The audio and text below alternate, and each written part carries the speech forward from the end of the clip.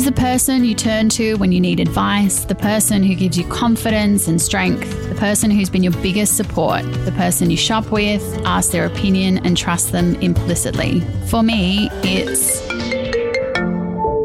Hi, Ma. Hi, Del. As a mother and daughter, we know we have a close bond, but each mother and daughter relationship is unique and different, and that's exactly what we want to explore. Each week, we'll sit down with mothers and daughters and talk about their bond, from the ones who work together to others who have survived, shared passions, overcome loss, and in general have a great relationship that is worth sharing. This is Mothers and Daughters Podcast. Hi, Ma. Hi, Del. How are you? Good. How are you? Good. Good week? Yes. Getting closer for Cooper to go back? Go back to school? Yeah. 1 more week to go. That's pretty good. It is. My patience is wearing very thin at the moment. Not long to go. No, not long to go. Good for him. What are you most looking forward to? Well, I've already got, having my hair done. Yes. Got that booked. Mm-hmm. Having a pedicure. That's what I really like. It's the simple things in life. I mean, manicure I don't mind, but I've been doing my own nails, and they haven't been looking bad. But pedicure, I really miss that. We are already going to a restaurant next Saturday night. That'll be interesting. That's all right. We're going out next Sunday night, so we don't need you for babysitting. Oh God, got to get back on the babysitter train again. Yeah. It's all right. We're not going out Saturday night, so. And who's in-laws? I don't know. I haven't. That's what I mean. I feel so I was going to say out of sync with babysitters. And sorry, I've already booked up to see friends, so sorry about that. Here we go. Should have got in earlier. I know. Little social butterflies. Yeah, anyway, so it'll just be interesting, life as a bit more normal. I mean, as you know, all the listeners know now that I'm an interior designer and all the showrooms are going to open back up next week. They say to fully vaccinated, which I am, so that's not an issue, and my clients are. Anyway, it'll be just interesting to see how everything is going to Interesting work. First week. It'll either be still super quiet or it'll be really hectic out there. Don't know. Have to wait and see. Yes. I'm going back to Joe Bailey. It didn't turn me off despite going into isolation because I still like to have my hair done. I was going to say a lot more people are vaccinated now, so the chances are getting slimmer and slimmer of getting COVID. It'll be just interesting. Mixing with somebody that's COVID. Well, it's just interesting being around people. That'll be an interesting one. People that you know, I think you have less social anxiety, but it's more just going out and being in a restaurant. It's been a very long time, as much as obviously there's takeaway, but that's not the same as sitting in a restaurant. No. So that will be interesting. On another note, our previous guest, Erin, and her amazing mum, Wendy, who was with us, and her daughter Luella has infantile spasm. We did want to do a bit of a shout out for her because her and her husband Dave are going to be doing the City to Surf, and they're raising money for Epilepsy Australia and all the other families, not just themselves, who suffer with a child with infantile spasm. So best of luck, Erin and Dave, on the City to Surf, which is on the 17th of October. So sounds so unusual when it's always Yeah, August. No. I know. Anyway, it's good that it's still going ahead. So that's great. That's right. And so if you head to her Instagram page, which is little.lulu.love, you will be able to be directed to the donation page and would highly recommend it. If you aren't aware of her story, you can listen to the episode with her mum and also just look at Erin's Instagram page. She documents so beautifully the journey with Luella.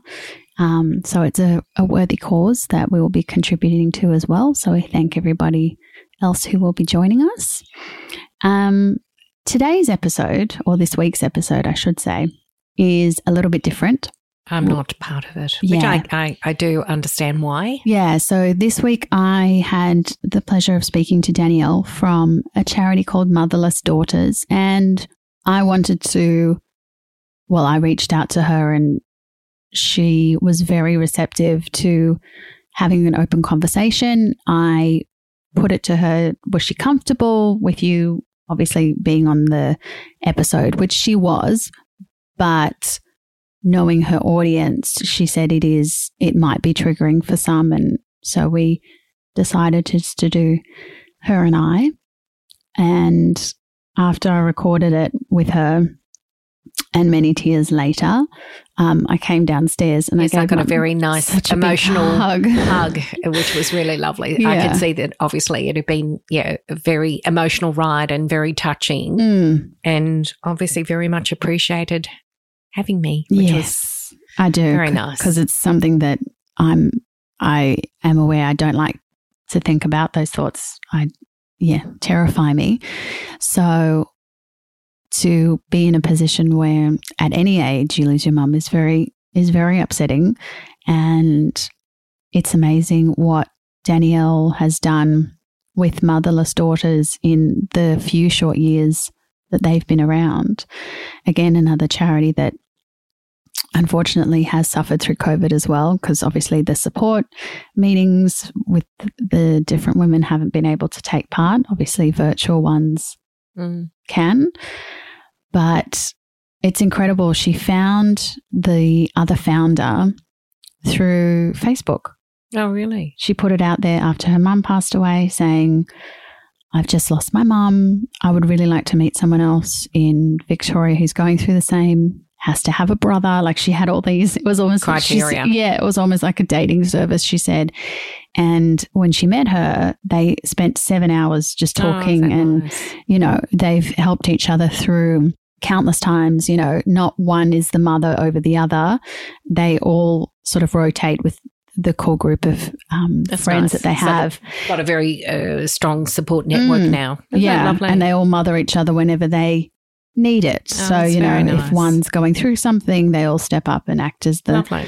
Mother figure. And so it is a very important episode. Even if you're like me, very lucky to have your mum around, it's a really important episode to listen to because you may know someone who doesn't have their mum anymore. And I do ask her sort of what to say, what to do, what not to say, what not to do in that situation. I've experienced that with a close friend, and, it's hard because you realize the privilege that you have when you have your mum and somebody else unfortunately loses theirs. So I would recommend listening to this episode, and after you do, just now because you can more than ever, go give your mum a hug, go out and have a meal with your mum after listening to this if, you're lucky enough to have your mum, because it'll make you really appreciate them this episode. Well, I look forward to listening. Have a lovely week. Everybody enjoy their freedoms and stay safe, and we'll see you next week.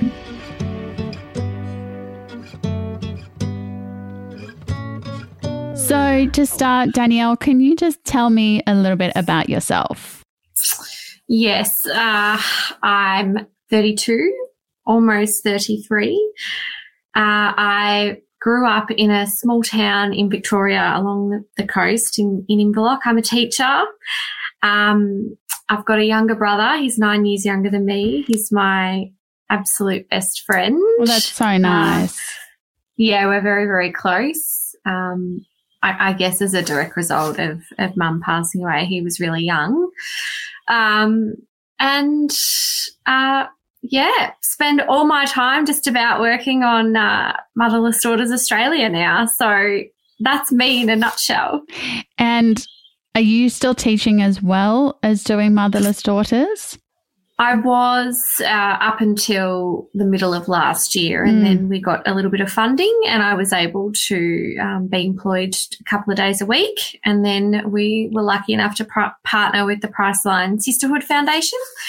So that gave us a little bit more funding, and I'm now employed 4 days a week, which is great. Fantastic. It makes all the difference. I'm sure. And I was going to say, being a teacher through lockdown, especially in Victoria, would be just such awful. I have two young boys. Only one is homeschooling. One, thankfully, is still in daycare.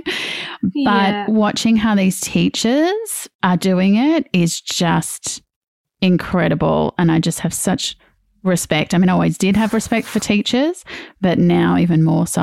And I was like, oh my God, how are you doing it all? Teaching and running the charity, because also obviously lockdown would also impact motherless daughters and what you're able to do. Yeah, well, last year in particular, all of our events were cancelled and particularly in our support group, we're seeing lots more messages of, people being isolated and not being able to see their friends or their family who were their support beyond their mum passing away. So, it's tough for everybody, and I think it's, some people's circumstances also make it extra tough. Yeah. So it's just, hopefully we're at the pointy end of it now. Hopefully, because dealing with grief on its own is just, it's extremely difficult. And to think about it being completely isolated or having a funeral that isn't possible to have multiple people there, extended family, would just be an added grievance on top of that, which I just can't even imagine. Yeah, I mean, it will certainly add to, the layers of grief that people who have experienced those types of funeral restrictions, it will certainly result in prolonged grief, unresolved grief and complex grief. So I think the impact of COVID in various ways will continue on for many years to come. For sure. Unfortunately, it's just one of those things that we're going to have to, deal with in the long run in all sorts of ways that you wouldn't think so. Everyone always thinks of the health, just the impact of COVID on someone's health at the time, because that's all really we can do. But then it's that long term, it's that after, once we kind of get to freedom, whatever that looks like. Yeah. Not to rub it in for you being in Victoria yet, but, but when we get there. When you get there, it's around the corner, I'm sure. But it's just grief, is, I guess everyone is different, as you would attest to with the women that you work with. People's grief length would vary as it is. So the thought that because of this, it's even extended even further is just, it's really heartbreaking to think.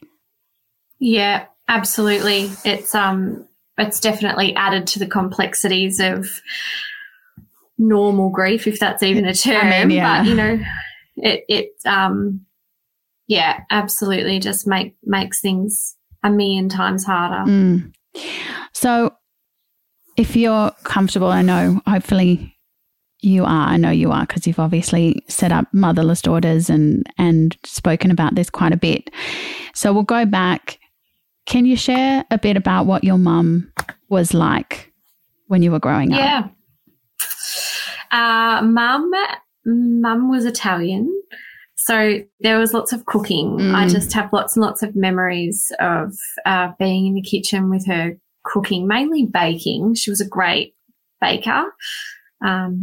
Cakes and slices and then dinner stuff like lasagnas and pastas and all sorts of things. It's amazing. Foods and like smells have such a kinship to memory. It's amazing. Like even if you're out somewhere and you can smell something, you're like, oh, that smells like, and it brings back a memory. So I think that's, it's nice to have that, especially linked to food, is such an integral part. I mean, in my family as well, it's the focus of the home more often than not. Yeah, for sure. And it's something I definitely turn to now and do when I'm, feeling crappy, or if I want to feel close to mum, or, I don't really deviate from any of her recipes. Some people have said to me, oh, why don't you try doing it this way? Or why don't you try doing it? And I think, shut up. Yeah. No, I'm never changing this, because when I taste it, it's almost like my mum has cooked it for me. Yeah. So it's a huge part of my life, and it's something I'll never change, because that's, that's one of the things that's all I have left. Did you write down any recipes of hers? Because I know you were obviously her carer for a couple of years. And did you think about that at the time of, should I write things down? No, and I wish I did. And that those thoughts only kind of come a bit further down the track when you go to reach for those things and you think, oh, shit, like I didn't ask. And it can leave you, well, me personally, and I know from seeing different comments in our support group and conversations, it can leave you feeling quite stupid. Like, oh, my God, I can't believe I didn't think to ask her this or ask her that. I think in a way I was really lucky because I was so active in the kitchen with her. Mum never used recipes anyway. It was all in her head, and I just kind of the feeling of ingredients as opposed to actually writing them down. Yeah. So I think, a lot of that I just absorbed most of her recipes, which I'm really grateful for, and just try to. I've written them down myself just from my head, so I don't forget. I don't think I'll ever forget, but just in case I do one day. Yeah, it's good, and it's nice to have that sort of connection, even if it's out on paper and then you can pass it down. I think that's really nice. I mean, it's not quite the same, but I was very close to my grandmother, my dad's mum, and she was also, she loved cooking and she loved having us there with her, but she was very secretive, almost like a 007 in the kitchen. And unfortunately, I do have a little recipe book of hers that she's written down, but there's no method. So I'm like, thanks, Nana. That's really because she knew how to do it, obviously. Yeah. And it's something that, you regret when you go to make something like, oh, I wish I did X. And, it's unfortunate. Hindsight is just one of the hardest things I can imagine. But you absolutely always think about what are you? Yeah, for sure. Yes. What do you remember of when your mum was first diagnosed? Well, I was 21. It was just after my 21st birthday, actually. There was lots and lots of medical negligence and lots of misdiagnosis going on for about 2 months beforehand. And when we finally got the diagnosis, we were full of anger. So that kind of took over a lot of that, and that was the emotion we felt initially. It was an aggressive type of cancer. It was very rare, so there wasn't a lot of information. I mean, we were Googling. Well, I was Googling like mad, as you do, of course, which isn't always helpful. Google is it's a blessing, and it's a double-edged sword, really. It's great and then not so great at the same time. Yeah. So I freaked myself out 100,000 times from Googling. She had a hysterectomy. She started chemo. Once we had a bit of a plan, you had something to focus on. But it was never to cure because it was aggressive and it was somewhat advanced. So, the not knowing was really hard. But those initial days, I think just disbelief, you never think it's going to happen to you or someone, to your mum. Your mum's your solid rock and invincible. And also your protector. That's just at any age, that's who they are. And it would be just so hard. And obviously your brother being 9 years younger than you, you probably felt torn almost looking after your mum and then also stepping up and being a mother figure for your brother. Yeah, I mean, we lived 2 hours from the Peter Mac, which is a cancer centre in Melbourne. So, I would be driving her back and forth and Dad would be at home trying to keep Dean's life somewhat normal. But certainly when she died, I mean, I kind of I was the only female figure in his life, and very protective of him. Sure. And our relationship kind of, I mean, we're absolutely brother and sister, but our relationship kind of, the dynamic changed a little bit. So I see him as my brother, but I also see him as not a son, obviously, but sort of someone who, like someone who I fiercely protect, and God help anyone who touches him, because I will kill you. But that's just, I mean, taught him how to drive on his hours and took him to get his P's, and, you know, supported him through VCE and those things that a mum does. Yeah. So I'm really lucky that I was able to be there for him, and grateful for that. But, you know, I wish mum could have done that. Of course. Do you feel like, because you were 21 at the time and when your mum was diagnosed, and then 23 when your mum passed away, do you feel like you grew up faster than you probably would have? Absolutely. I had a really, I was at uni, right? I was out drinking and getting drunk. Which is what you're supposed to be doing. Yeah, and, you know, leaving assignments to the last minute and telling mum I looked fabulous in this bloody tight dress that barely covered my bum, and she was like, "You look awful, you need to take that off." And shut up, mum, what do you know, I'm going to a uni. Like, that was, you know, and then all of a sudden to have that life just completely turned upside down, and a sense of maturity, I guess, come over me overnight almost. And I did pull away from friends and the uni life as such, because my priorities changed and my perspective shifted. So I was no longer going out and doing those things I didn't want to either. And also, you know, I was no longer carefree like all my friends seemed to be. I was down at Peter Mac. And you saw how fragile life was. Exactly. So, I no longer had much in common with them anymore at all, really. Do you feel like your friend circle changed after that, or did you kind of come back afterwards? Or you feel like you just started I mean, I'm sure you had friends from high school and things like that, but do you feel like you kind of wanted to wipe the slate clean, or try find a friend group that maybe had gone through the same kind of loss that you had?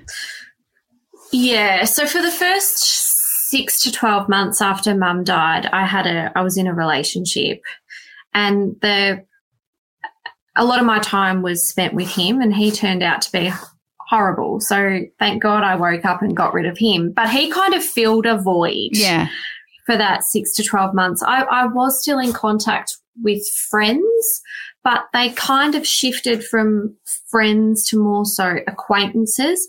And I still am quite close with a couple of them, but that's kind of come back over time. And I guess when that very immature and childish relationship fell apart with my partner at the time, that's when I felt like I kind of hit rock bottom, and I was, you know, didn't care what I did, didn't care about getting up, having a shower, didn't want to do anything. And that's when I was like, this is awful. How am I going to get on in life? How am I going to relate to anybody else my age ever again? I wanted to find somebody who had also lost their mum at that point. Do you feel like that relationship delayed your grief? I mean, it's not that you weren't grieving at the time, but do you think it kind of just masked what you were feeling? Yeah. He was an escape. Like, he lived in Melbourne. I was still in Inverloch. So I'd just go to Melbourne most weekends. And, you know, when I was away from our house, I could live in denial. Yeah. And in my mind, mum's at home cooking and hanging out the washing, or she's in doing the grocery shopping or looking after Dean. And I could just live in fantasy land for a couple of days. And yeah, I mean, I was totally consumed by my grief, but probably in a very unhealthy coping way, which is fine. You know, everyone I've has grown to accept. And now, exactly. you know, you've got the tools in your tool belt now, and you've been able to create Motherless Daughters Australia for everybody else to go through it. So you've kind of, maybe had you not, maybe you wouldn't have necessarily created this amazing, you know, charity and support for women. So it's sort of, sometimes we just have to take the silver linings of what we've been through.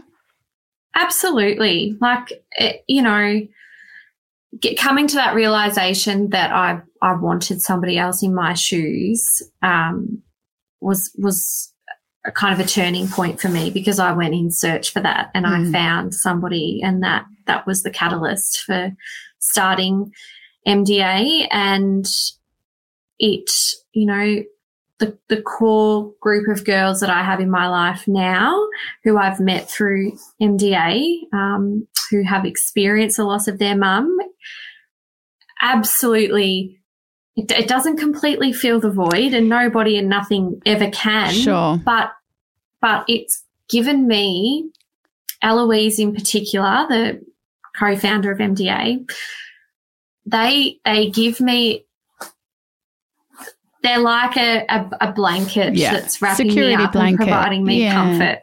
Yeah. And I guess let's jump to talk about that. How did MDA come about? Yeah, I was sitting on my bedroom floor one day, bawling my eyes out, and was in a grief group on Facebook. So I posted in there and I just said, who else is in Melbourne who has lost their mum? You need to have brothers and you need to be in Melbourne. Just lots of, it's almost like a reverse dating selection site. process. Yeah. And, you know, I've looked for support and there's nothing, and this is what I want to do, and I'd love to connect with someone. And thank God Eloise wrote back that day, and I've screenshot those posts from way back in 2013, and I'll cherish them forever because she just saved my life, really. This is where I'll get upset talking about her. Yeah, look, she commented and said, yep, that's me, and I have brothers. She was 13 when her mum died, and we met not long after that in a cafe in Melbourne, and we sat in that cafe in excess of 7 hours. Oh, wow. And we had breakfast, lunch and dinner together, just about, just connected on a level that is really indescribable. I can't really put into words or articulate what that meeting was like for me, and the kind of reassurance and affirmation that gave me.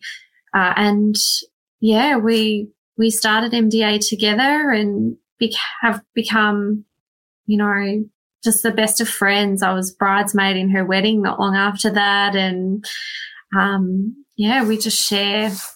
We're just so lucky to be on this together because, you know, there's so many women out there. There's 3.7 million of them out there who have lost their mum, and, you know, hundreds of thousands of them don't know about us yet.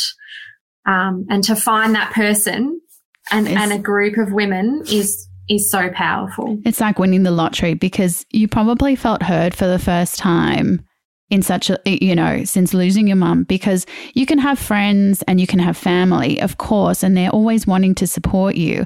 And it's the same with your brother. He had, you know, he also lost his mother, but it's a different experience because it's a different relationship, you know, because mother and son and mother and daughter, and they're different and different personalities. Mm-hmm. And same with your friends. They want to be empathetic and they want to help you, but at the same time, they can't understand because they still got their parents. Mm-hmm. Thankfully. And so for you to find that in someone who is a complete stranger, you already had so much in common that you probably just felt safe with her from the moment you met. Absolutely. Yeah. I think that was, you described it perfectly. I felt heard. I felt understood. validated, justified, reassured, all of those things that only somebody else in that position who had also lost their mum could provide me, and who I would listen to and believe. Completely life-changing for me.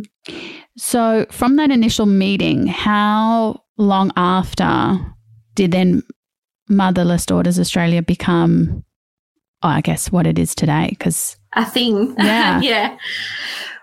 We met in 2013 and we knew nothing. Like, we did not know what the hell we were doing. We knew we wanted to start a not-for-profit, but had no idea where to start. Eloise worked in pharmacy and I was teaching, so zero experience or knowledge in that sector. So for the first few years, it was researching and, you know, trying to understand a whole new language. God, there's so much jargon out there about on the ATO website and the ACNC, and you just don't get it unless you know what you're looking for. Yeah. So we kind of didn't really get our act together until 2016. And then in 2017, the very first high tea was organised. Eloise organised that, and 14 people turned up, and 4 of them came from interstate. Wow. Into Melbourne. So that was what that seeing women flying from interstate was really confirmed to us that people need this, women need this. If they're flying in from interstate and they're spending, you know, upwards of $300 on flights to come in, they must need it. So, yeah, that was kind of the point in time where we thought we really need to formalise this. So we went and got ourselves a board of directors and went through all the formalised registration processes and formally registered and you know, completed all of that process in April of 2018. And just very recently, last year in October, we got DGR status, which means that people can donate and claim their donation back on tax. Amazing. Which is, you know, what charities need in order to be sustainable. 100%. And especially now during COVID times, it's something that unfortunately gets a bit forgotten, and not from anyone's lack of empathy, but it's just when people are struggling or working from home or unsure, charity unfortunately falls by the wayside. Yeah, for sure. And yeah, fast forward to where we are today. We've got a network of over 5,000 women. As I said before, we've done some research. We know that there's 3.7 million women out there. 1.2 million of those lost their mum before the age of 44. Wow. We have a range of initiatives and support programs available, and we have in-person events, COVID permitting, which are great opportunities for women who are complete strangers to come together. And when they do, it's just, the atmosphere is incredible. I can only imagine. And in between then, obviously, were you mostly active on social media before everything became formalised? Was that the best way of communicating with the other women that you now support on a more, I guess, in inverted commas, formal basis? Yeah, absolutely. And our platform is still largely on social media. So it was really, I mean, we had no budget, so our growth and our reach has all been purely organic and word of mouth and people sharing and just having a really nice experience when they come to us. So we've been really lucky that, it's been really well received and welcomed, and our community are just the greatest group of advocates. They really, they are really instrumental in helping us reach more and more women. Do you think creating MDA helped your grief and Eloise's, I mean, you don't have to speak on her behalf, but do you think it helped the grief process, kind of setting that up, knowing you're helping other women, go through the grief process themselves? Absolutely. I think it gave us purpose and direction, and, if we can use our loss and experience and grief to help make life a little less lonely and isolated for others, then kind of, you know, our mums didn't die in vain, and it wasn't a pointless thing that happened that's just, you know, left us with no way of moving forward. It's helped us. Yeah, I think purpose and direction has been the biggest takeaway of it for us. Do you think you've learnt anything from experiencing with these women that you have obviously do to pass on to somebody else who's, you know, knowing, unfortunately, like if their mum's been given a terminal diagnosis, what they can do in preparation of losing their mum? Yeah, we actually have it's quite a lot of women in our support group at the moment whose mums are in palliative care. So it's really beautiful that they can find us, and then they get access to over, you know, the 5,000 women in that group who can help really guide them through this time and answer questions and say, ask your mum this, record her voice, take her fingerprint, ask her where she bought her wedding dress, ask her, you know, pregnancy questions, all of those things that we think of because we're further down the track that we wish we had have asked. And we're in such a privileged position to be able to really help shape somebody's experience at that point in time to help avoid them getting to where we are, and then they're not looking back and going, I wish I had have done this or that. Yeah. We can kind of really guide and support them during that time. And yeah, it's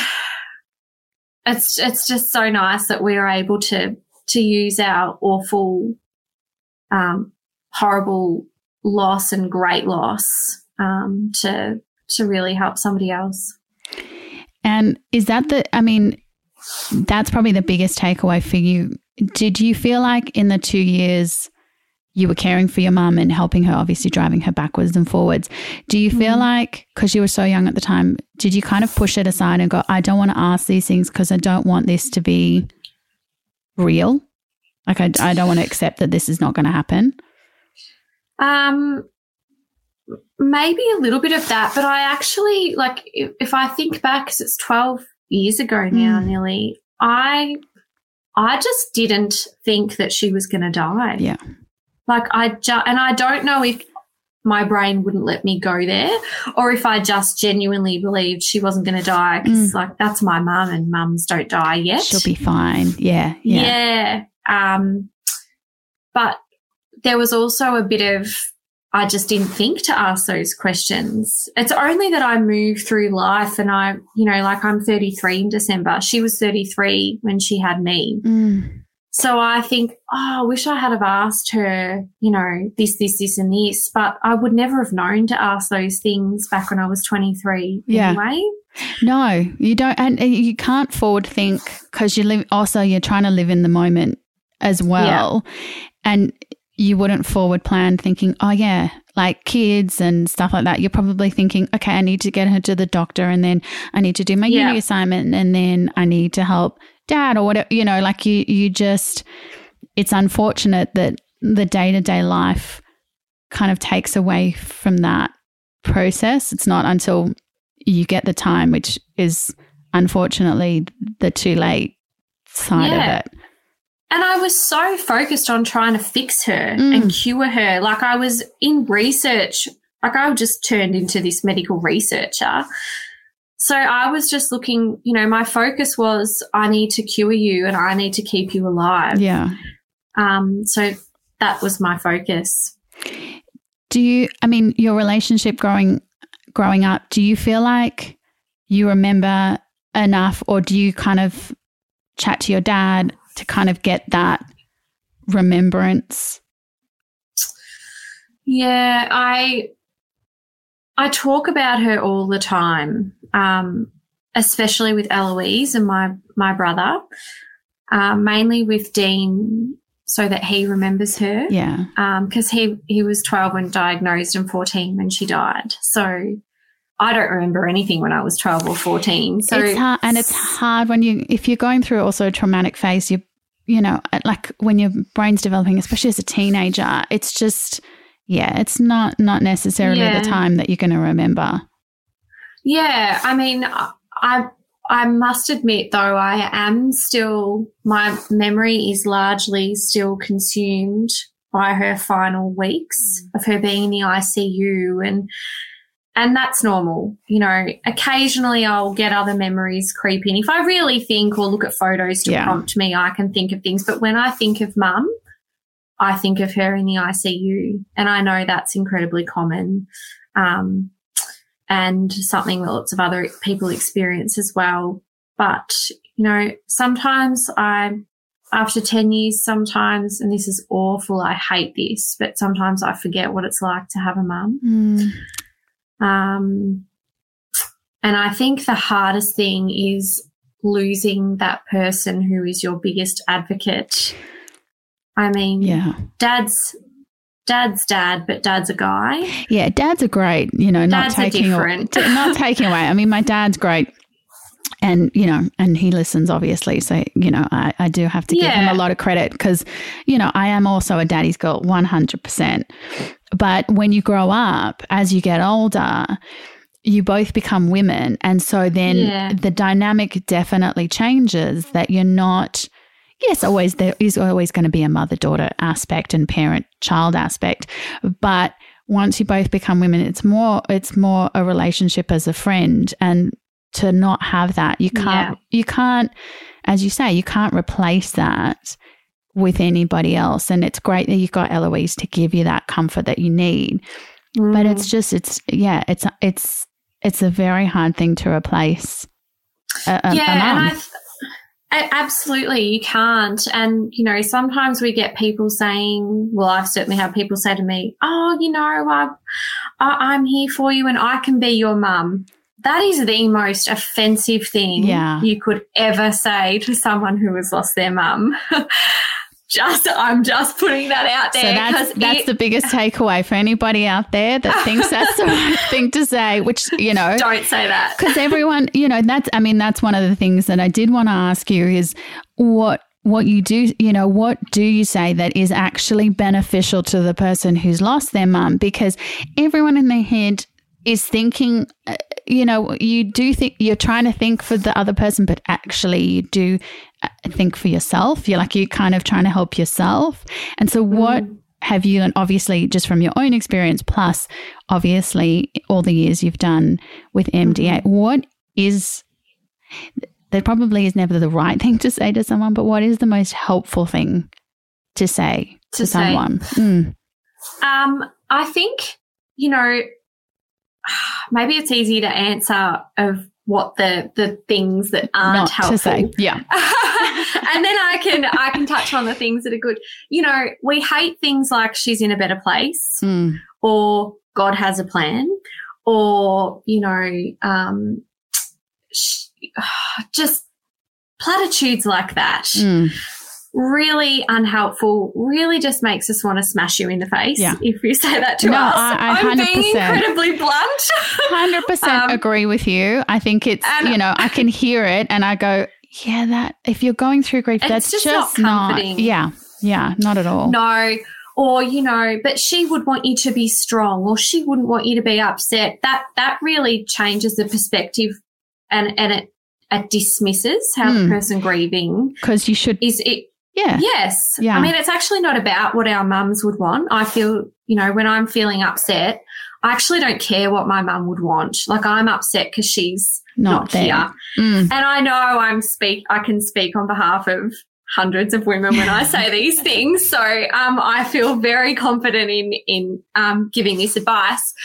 What we absolutely love, and we would just love our support network and people around us to say, and we would love them forever and ever and ever if they did this, is ask about our mum. You know, tell us a story about our mum if you have one. You know, let us say her name. Let us talk about her. It's not it's not something that we don't want to talk about. We're not going to be upset if you ask us about her. Like, that's what we want to keep her alive. Yeah. And the memories are that. Absolutely. And, you know, I think a really lovely thing that as a friend that you can do for your friend that has lost her mum is you don't have to just have dates in your head, but save the date in your phone. Like, put their mum's birthday in your phone, the anniversary in their phone, you know, and just let them know that you're thinking of them on those days well beyond, you know, the initial day that she died and funeral. And it's after that. Of course, and it's all the years. And because it's all those like significant days. It's the same for your birthday, or if you have a significant milestone, it works the same way, because there's that piece of you that unfortunately isn't there to experience it with you. And it kind of, it makes you realize, like, you know, someone I've known for a long time also, her mum's passed away. And I always, you know, as much as Mother's Day can get, and we can go on to that after, Mother's Day does get a bit busy in my house. I always make sure to message her in the morning to say, I'm thinking of you. And I know when the anniversary of her passing was New Year's Day. So it always, like, it triggers in my mind. So I always message her and say, you know, just thinking of you. And that's not really much out of my day to send a text message. You know, it's nothing. It's, you know, you send text messages in the blink of an eye. So it's important to kind of, get that message out there that, just kind of keep those dates. Acknowledge it. Yeah. And if people have, you know, for the people who maybe not necessarily your friends, but people who know your mum, do you feel like them telling you stories is also a kind of a good sort of way of talking to you, rather than, oh, mum would have wanted you to feel X, Y, and Z? Yeah, definitely. Recently I reached out to somebody that mum used to work with when she was in her 20s. And, you know, this man is now in his 60s, and I got his number through talking. I just messaged him, hi, I know you worked with my mum. I want to know anything you can tell me about her. And he was like, of course, no problem. Let's catch up. Like, he doesn't know me from a bar of soap. But that those snippets that other people can give you, because they've got different perspectives of my mum. You know, I was young when I knew mum. I didn't know. She just died as our relationship was changing. Yeah. So, yes, to hear stories about her or snippets of her, of what other people thought about her, it just helps us piece together those pieces of the puzzle that we don't have. Yeah. I just think any opportunity that you can partake in to keep someone's mum alive will mean more to them than you could ever imagine. Yeah. And on the topic of Mother's Day, obviously from your experience, what is that like? And then obviously now with MDA, how has it changed at all how you feel about Mother's Day? I learned something about Mother's Day of quite a few years ago that changed Mother's Day for me, and that is that the history of Mother's Day is very different to what some people might think it is. Mother's Day was started by a woman called Anna Jarvis, and it was actually started in honour of her mum who had died. Wow. And then obviously it became very commercialised and its meaning changed, and she tried to abolish Mother's Day because the meaning had changed. So every year we share that piece of information with our community, and it's certainly, I mean, it's not to rain on the Mother's Day parade in any way, because mums are so important and they should be celebrated, and we still celebrate mums. We just do it in a different way. Yeah. But sometimes having that piece of information can make all the difference. So what was a day that I, absolutely hated, I now have a sense of ownership of. Yeah. And it's changed the meaning for me. And I know for others in our network it has also. But, you know, things like Mother's Day and birthdays and anniversaries, the lead up is always often much harder than the actual day. Yeah. Mother's Day in particular is really difficult because you get on social media and you see everybody uploading photos. It's the week before, you know, and then and the commercial aspect, which, you know, everyone, it happens, you know, all the time with those kind of things, those kind of holidays, that it becomes commercialized, that yes, you end up seeing it almost 2 weeks in advance. And yeah, it is something that I think we've become slightly more aware of, at least Mum and I having started this, not just in celebration of, but realizing that, yeah, there are also different kinds of relationships. There are, you know, the ones where the mother is no longer there, and also the ones where they don't have that relationship with their mum. Absolutely. At all. And that adds that extra layer of grief or upset, you know, on a day that, yeah, as you say, the origins are completely different to what they are celebrated now. Yeah, for sure. For sure. And do you feel like in those first few days after your mum passed away, do you have any recollection of that, or do you feel like you've parked it away for the time being? Yeah, I think I was, because she died in hospital in the ICU, it kind of allowed me to live in a bit of denial for a while, because when I came home, I knew she had died, but she was still at the hospital. Yeah. And then, you know, when you're planning the funeral and those types of formalities, you're very busy, and you've got everybody ringing and bombarding and visiting. So it really keeps you distracted. Yeah. And one thing I say to everybody in those early days is the shock will carry you through. Yeah. And it's so true. It just really does. I don't remember doing anything other than having visitors, being incredibly tired but not being able to sleep, and planning a funeral. And then everybody disappears.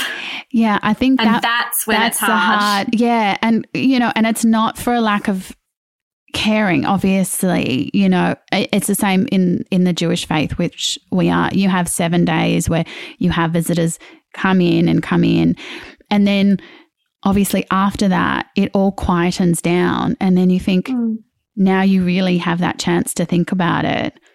And that's probably when you would rather have not busloads of people coming in, obviously, but you still want those people there to kind of just, even if it's just checking in on you, I assume is probably what you needed in that time more than anything else, or someone just to sit, like, even if that was all you needed. Yeah, for sure. I think that's something that we need to get better at as humans. Yeah.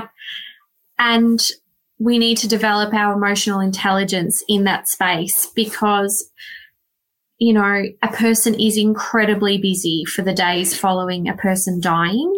It is after the funeral that's when you need to keep checking in. That's when you need to keep visiting. You know, the amount of people that said to me, "I'm here for you, I promise I'm here," and never heard from them again. Yeah. Like, I just think it's really important to be mindful of what you choose to say during a person's time of greatest need if you have no intention of following through on that, because we literally hang on those every word. I'm sure. And you've got nothing, you've got nothing else at the time. You just probably can't think of anything else other than, okay, X, Y, and Z is going to check in on me. So, you know, I've got that. Like, exactly. Yeah. Accountability, almost accountability. Yeah. Yeah. To be sort of, you know, it's not even like you have to be like, I am okay, but at least you know someone's there on the other side. And then if that disappears, then it's like an additional loss that you didn't need to go through. Exactly. And anger and resentment and all the, you know, you can get very jealous of people who, lots of people shy away from jealousy as an emotion, but I'm all about normalizing jealousy. I think you can't help what you feel. That's right. And I think at those particular times you get very jealous that people get to go home and move on with their life and their life is undisrupted and yours is in complete ruins. Yeah. So yeah, I think it's just really important to be aware that if you're going to commit to supporting your friend or somebody, it's got to be in an ongoing way beyond that initial time. Yeah. And for women out there who might be experiencing, obviously, their mum going through palliative care, as you mentioned, or have lost their mum, what's the best way to engage with motherless daughters? Does it, like, even if someone's lost their mum a couple of years ago, what would you say to women who might not necessarily realize that their grief is like holding them back and they're not able to kind of have that support? Yeah, I think, I mean, we're not clinical in any way, no. I think, which makes it easier to reach out. We're on Facebook and Instagram, and our support group is based on Facebook as well. And I mean, if you think you might need the support but you're not quite ready to put yourself out there, you can always join and just be dormant in that group and just read. I mean, we have lots of women who post, and in their post will say, hi, I've been in here for a couple of years, I've just been reading and now I've finally decided to post. But they've expressed how much just reading other people's posts have helped and made them feel less isolated or normal in their feelings. So I think just knowing you're part of something or you have access to information or other people's experiences can be helpful in itself. And yeah, for those whose mum is in palliative care, it's a really safe place to come in and just say exactly that. I mean, I've seen the way women respond to those sorts of posts in particular, and it's really beautiful. And I think that's probably, the best message is that everyone has been in the same situation. They might necessarily have different age groups, obviously, and different experiences in terms of, the loss of their mum, but everyone shares that common feeling, and it's probably, it's the best thing for them is to just have that shared experience.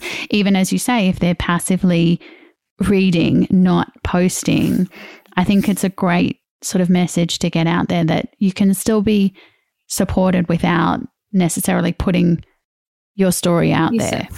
Absolutely. Yeah. Yeah. And I mean, on our website also there's a couple of initiatives there that don't necessarily involve putting your story out for hundreds of people to read. We can connect we can connect women one-on-one as well based on age and circumstance and location. So there's a few different options if you're, a little bit reserved or hesitant to kind of be so out there. With your, yeah. And obviously, do you feel like now you share your story, do you feel like your relationship with your mum, do you feel like you've taken on an almost motherly role to the other women that have come on board with you along this journey? Because, I mean, you were only 23 at the time, so you kind of like, some people are mums at 23, but, your mum was, as you say, 33, so it's it's sort of like a big difference. Do you feel like you kind of stepped up that motherly role as obviously like with your brother, but do you feel like that gives you, warms your heart? It's not going to change your circumstance, but do you feel like it's kind of given you an extra sort of new lease on your experience?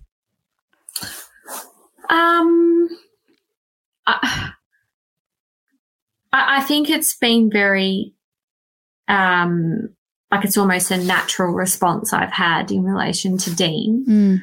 I know with Eloise and, you know, I've got a cousin who also lost her mum really young, and then my other core group of friends, we kind of mother each other. When each other needs probably. Yeah. So one of them recently just resigned from her job and got a new job, and, you know, so we kind of give her what you would go to your mum and say that sort of stuff to your mum, and so we kind of step in and say, you know, play that kind of role. Or, for example, Eloise, when we're together, I'll just put my leg up on her lap and I'll say, can you rub my leg? Like, that's what a mum would do, like if you wanted her to. You know, so we try and do those things for each other, and I guess it's just those little things that we can do to try and help. It's, as I said before, it's never going to replace, but it's a little bit of comfort. Yeah. And we did have a couple of questions from our audience. So someone said a friend has lost her mum and she's withdrawn and shied away from life. What can I do to help her as her close friends who obviously still have their mums present in their lives? Yeah, I think, you know, as I was saying earlier, just reach out and let her know that you're there. Ask about her mum. You know, try really, really hard to be mindful of your language and not to dismiss or discount anything that she says. You know, whatever she feels is how she feels, and it can't be helped. I think it is hard to support somebody grieving. It really is. But, you know, I think just keeping yourself accountable to what you say. You know, if you're going to say, I'm here for you, make sure that you are. Yeah. Save the dates in your phone so that you can be aware of them. I mean, it's hard to go and visit in lockdown or wherever the location might be. Yeah, I would say, that's probably also part of it, is that, yes, now it's sort of like you're not sure if someone's shied away or it's just circumstance and you can't necessarily see them face to face anyway. Yeah, absolutely. And there's a really great fact sheet on our website that kind of guides you and supports you on how to support someone you know who has lost their mum. So just, you can only do your best in supporting somebody, but just making sure that you stay true to what you say, I think, is really important. Yeah. And I mean, we've definitely covered this, but what advice would you give to friends in the first few days of losing a mum? And obviously, as you said, it's not necessarily the first few days because you're running on that adrenaline and stress and just survival mode, but it's the after that's actually more beneficial. Yeah, and I would say, you know, don't send flowers. If you actually want to help in those first few days and it's someone that you're really close to, or even if you're not, even if it's a colleague, flowers die. Yeah. And then they look yuck, and then it's something we have to do to fix, or we have to, you know, change the water. Flowers. Yes. Yeah.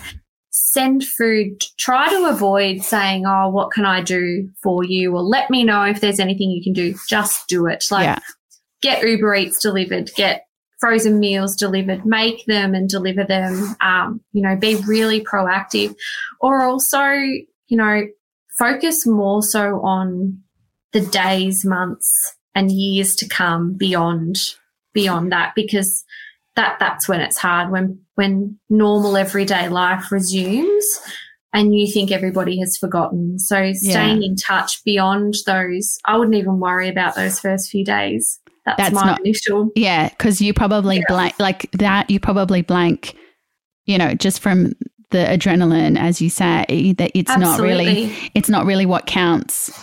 It's what after that counts, and that's how you know someone's actually a friend or thinking about you, because they actually put in the effort afterwards as opposed to the initial first few days.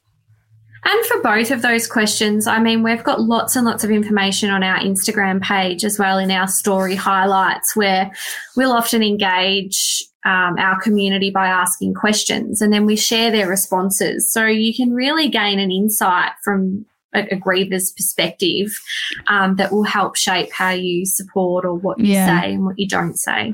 That's so great. Well, I just have a few more, and it's our lightning round, which we normally do with the mum and daughter, but I would love the ones that you feel comfortable answering, because I think it's nice, as you say, to still honour your mum and talk about stories about her and yourself and your relationship. So you can go beyond one word if you feel like, though. One word to describe your relationship when you were a teenager. Oh, I would say normal and typical. Do you feel like you were difficult, like as in just the normal kind of, you know, when you're going through that teenage phase that you kind of have those moments? Definitely. Yeah, for sure. I mean, we had a lot of fun though as well, but I'm sure I know I was awful to her at times, which I try not to be hard on myself. Yeah, no, you shouldn't. You can't. And it's, you know, it's one of those things. It's like it's a growing process. Everyone has to go through it. You always have to have those difficult times. You know, it can't always be smooth sailing. And exactly. When you add hormones in it, I mean, that's just like another, you know, another thing. Level. Yeah, another level that you just don't need to think about. What characteristics do you think you have of her? Cooking, like, great. You know, I love cooking, so I have that passion that she had. I think she was a real fixer, like very practical, and and I have a lot of that in me. And also just, you know, I think I'm very empathetic, which she was definitely. Yeah. And you probably feel like with MDA, you probably feel like you're fixing fixing's probably the wrong word, but almost that kind of feeling that you obviously have from your mum as well, is that you're able to help that grief process for so many people. Yeah, definitely. Definitely. What was the most memorable moment in your relationship? It was when I was on my L's. And we just had a massive fight because she was telling me off something I don't remember what it was that I did wrong, but it was on this small, narrow, very, very windy hillside road, and it had lots of hairpin turns. Oh, no. And I just remember I was petrified of hairpin turns, and she didn't tell me this particular road had them. And I was, why would you make me do this? No. And then I remember coming down and I'm like, I can see the other side of the road where I have to turn around the corner. And anyway, we were just absolutely pissing ourselves laughing. And it just makes me so happy when I think of that, because I'm so angry at her for making me do that. But we were just, it's just a really lovely, I mean, I've got lots of memorable moments with her, but that's one that I think of often when I'm driving. Yeah, and it's a nice one to kind of always go back to, because as you said, it's you know, it's unfortunately sometimes those last few weeks, if you know it's a palliative care situation, that you remember, which is just, it's unfortunate because you almost want to push that aside. Yes. And just remember them as the person that they were before. Yeah. Because that's the nicer memories. Who they were. Yeah, that's who they were. Exactly. Yeah. Yeah. So that definitely, you know, I can see her next to me and I can hear her laughing, which is nice. It's nice that you can still hear that, because I think that's really important. It's the voice. That's the biggest thing. And I think, like you said, it's a great thing to think about, is recording someone's voice and those sorts of things, because it's hard for your brain to kind of hold on to those things. It is. Thankfully, with phones, as technology gets better, you have the access to that now more. But, you know, also at the same time, it's not something you think about on a day-to-day basis. No, not at all. And the last one, what is the best advice she gave you? Oh, she would, I used to get bullied at school quite badly. And she used to say to me, you know, who cares what others think? And I used to hate her saying that to me. But the older I get, the more and more I really practice that, and I actually don't care what others think now. And when I really try and say that to myself, you know, who cares? Like, their life is not impacted by my decision. My life isn't impacted by theirs, or, you know, I think that the older you get, though, that is something that you tend to care less about. You do, and it's annoying. You wish you kind of had that in the beginning, you know, when you really feel like it matters. Like, you know, in teenage years, in high school, you really think that everyone's, you know, looking at you, but actually they're not. They're more concerned about themselves. If they're lashing out at you or bullying, it's because they've got their own thing that they're trying to deflect from, but you can't see it at the time. It's really hard as so hard. As a teenager, you can't. It's just, it's your whole world. You think that that's, you know, that's all it is. Yeah, exactly. And the other thing she would say too, which is prominent now, is, you know, this too shall pass. Such and great it always advice. does.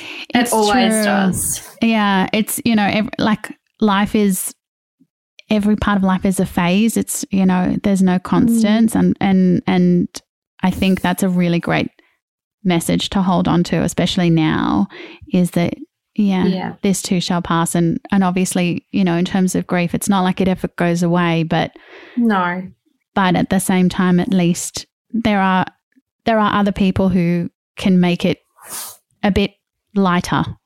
Exactly. Yeah, for sure. Well, Danielle, thank you so very much. I really, really appreciate it. It's made me, appreciate my mum I always do, but so much. And for those who have their mums, just give them an extra hug when you hear this. And don't forget the other motherless daughters out there that need that support on those, not just on their significant days, but every day. Thank you so much for having me. I really appreciate it. Pleasure. Well, keep going with all the hard work, and we'll put a link to the website in the show notes, because I think if, you know, anyone can help support motherless daughters, we really encourage that, because I think what you're doing is such great work. So I hope everyone supports your hard work. Thank you. Thank you so much for listening to this week's episode. If you have a mother and daughter story that you would like to share, send us a DM on Instagram at Mothers and Daughters Pod. If you loved this episode, please subscribe to the podcast so you won't miss a new episode. Spread the love and share the podcast with your mum or sister or friend. Don't forget to rate and review the podcast. See you next week, and don't forget to call your mum.